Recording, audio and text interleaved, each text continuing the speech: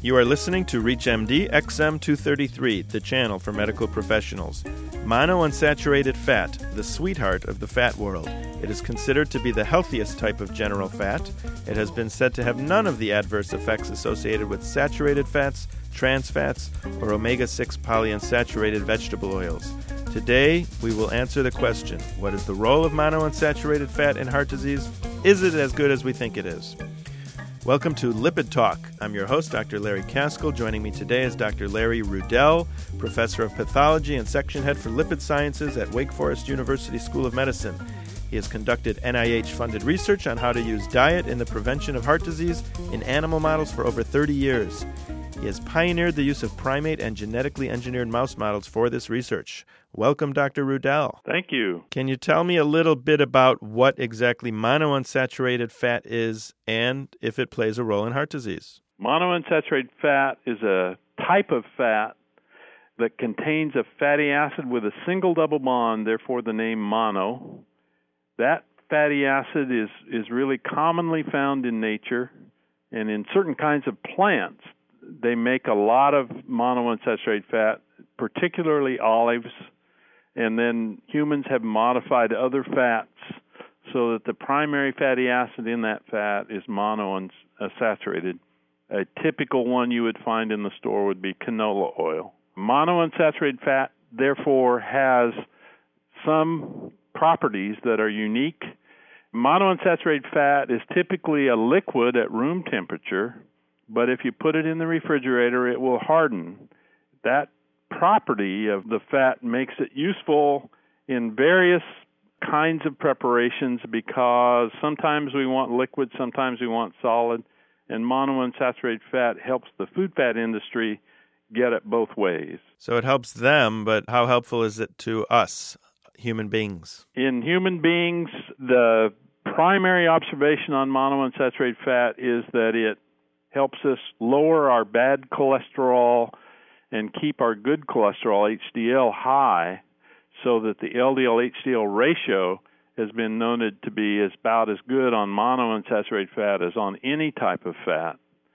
The question we asked in our monkeys and mice is, does that information translate to a benefit to the artery wall and the amount of atherosclerosis in the arteries? And what exactly did you find in the animal world? And we found that the animals did not think monounsaturated fat was any better than saturated fat. Their arteries could not tell the difference? They could not tell the difference. But somehow human beings' arteries are much smarter? That study hasn't been done. We don't know that. We only base the prediction that it would protect based on surrogate endpoints such as bad cholesterol to good cholesterol ratio. Dr. Rudell, is it safe to say that a lot of what we know about fats is that we don't know a lot about fats? I think that's probably the problem. We have only a few endpoints in humans to go by.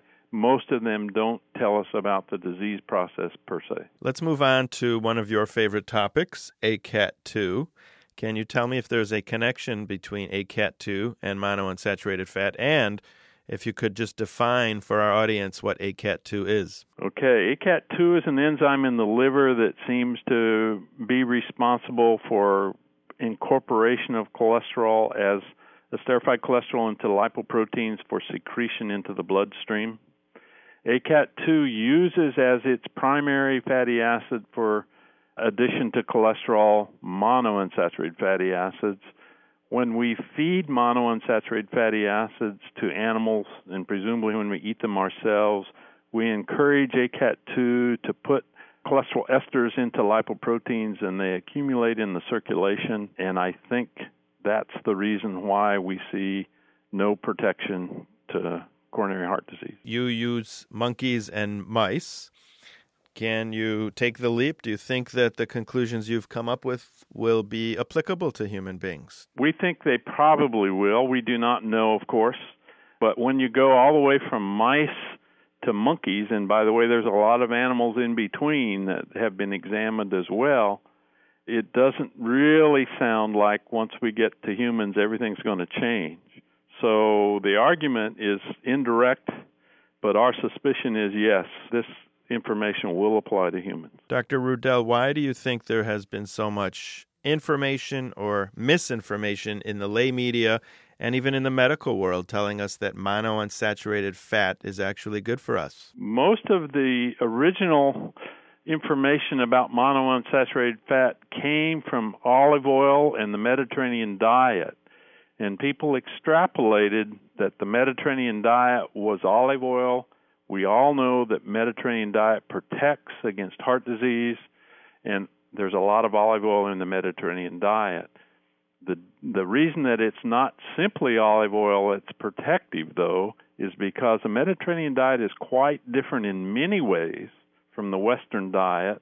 It's got lots of plants, lots of vegetables, lots of legumes, lots of omega-3 fatty acids, lots of wine, lots of ingredients in that diet, and very few animal products, very few meats and fatty meats, so that the Mediterranean diet is probably good for a number of reasons, and you could even speculate that it may be good in spite of the olive oil. If you've just joined us, you are listening to ReachMD XM233, the channel for medical professionals. I'm your host, Dr. Larry Caskell, and I'm talking with Dr. Larry Rudel, professor of pathology and section head for lipid sciences at Wake Forest University School of Medicine. Dr. Rudel, I'd like to talk a little bit more about the Mediterranean diet. I personally think it's not just the diet that does the job or has benefits, but it's the Mediterranean lifestyle, the fact that these people actually walk everywhere. They walk to get their meals. They burn off their meals.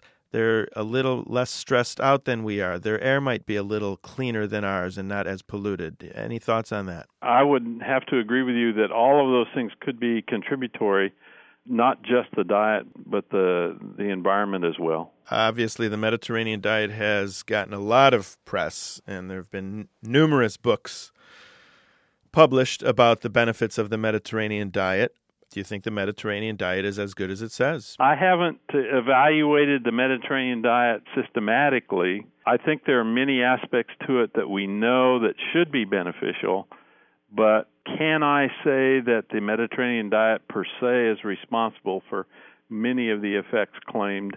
No, I really can't. Larry, what other studies do you think are needed to really figure out the role of monounsaturated fats in CAD? I'm glad you asked that question. One of the things that happens in all of the animal models when we feed monounsaturated fat is fat deposition in the liver. It seems to be particularly prevalent in animals fed monounsaturated fat. We would very much like to know if that happens in humans as well, and that endpoint can be evaluated non-invasively with imaging techniques. Right. We can now image in humans. We can use MRI to look at their livers. So what I would like to see as a next step study would be an imaging analysis of individuals fed monounsaturated fat versus any other saturated or polyunsaturated fat, and the amount of fat that is deposited in the liver.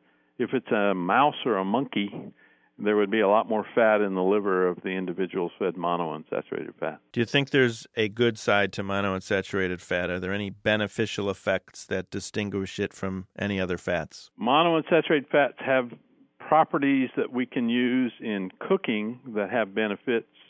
Do I think there's health benefits to monounsaturated fat? Not really. What about omega-3 fatty acids? Do you think we should be increasing the amount we have in our diets, that everyone should be doing that across the board? I think omega-3 fatty acids have little downside and look to have health benefits in a number of ways. And by putting omega-3 fatty acids in our diet, there probably would be a number of health benefits. Dr. Rudel, we have omega-3s, we have omega-6s out there. Can you differentiate the two for us and tell us which you think is good, which you think is bad, and why? Omega-3 fatty acids are found primarily from marine sources. They're actually made in plants, but they're ingested by fish, and that's where we see most of them in our diet. Omega-6 fatty acids, on the other hand, are vegetable products. They're made by plants such as corn.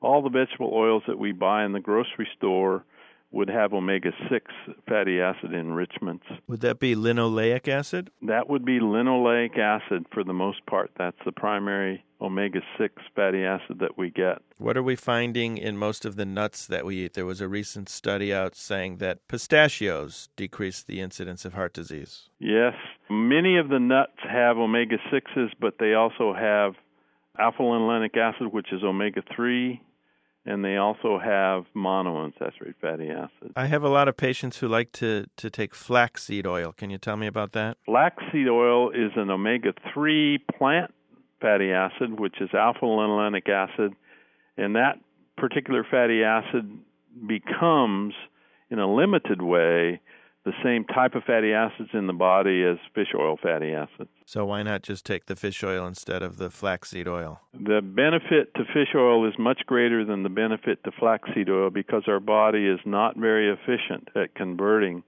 the fatty acid from flax into the beneficial fatty acid. How much fish do you eat, Larry? I eat it every chance I get my hands on it, at least twice a week and more if I can get it. How do you think we can demythify all the things we hear about monounsaturated fats in the press?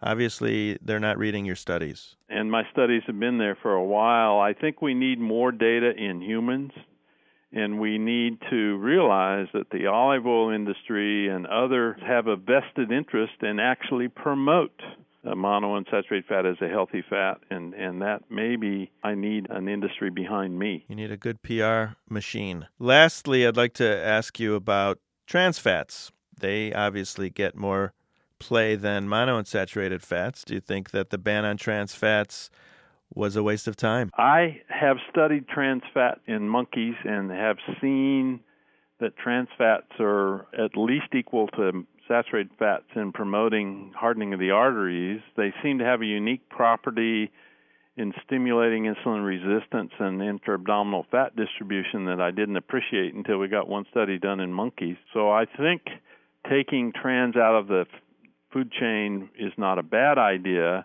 On the other hand, at this point, we don't know what to put in their place. So taking a complete block on trans and having the food fat industry struggle to find what substitutes to use and winding up with saturated fatty acids to go in for trans sounds like almost a net zero gain to me. So I think we probably pushed the button a little too fast on removing trans from the food supply because we don't really have a good substitute. Well, I'd like to thank our guest, Dr. Larry Rudell, for joining us today, talking about the different fats in our diets and the good ones and the bad ones. I'm Dr. Larry Caskell, and you've been listening to Lipid Talk on ReachMD XM233, the channel for medical professionals. For comments and questions, please send your email to xm@reachmd.com, and thanks for listening.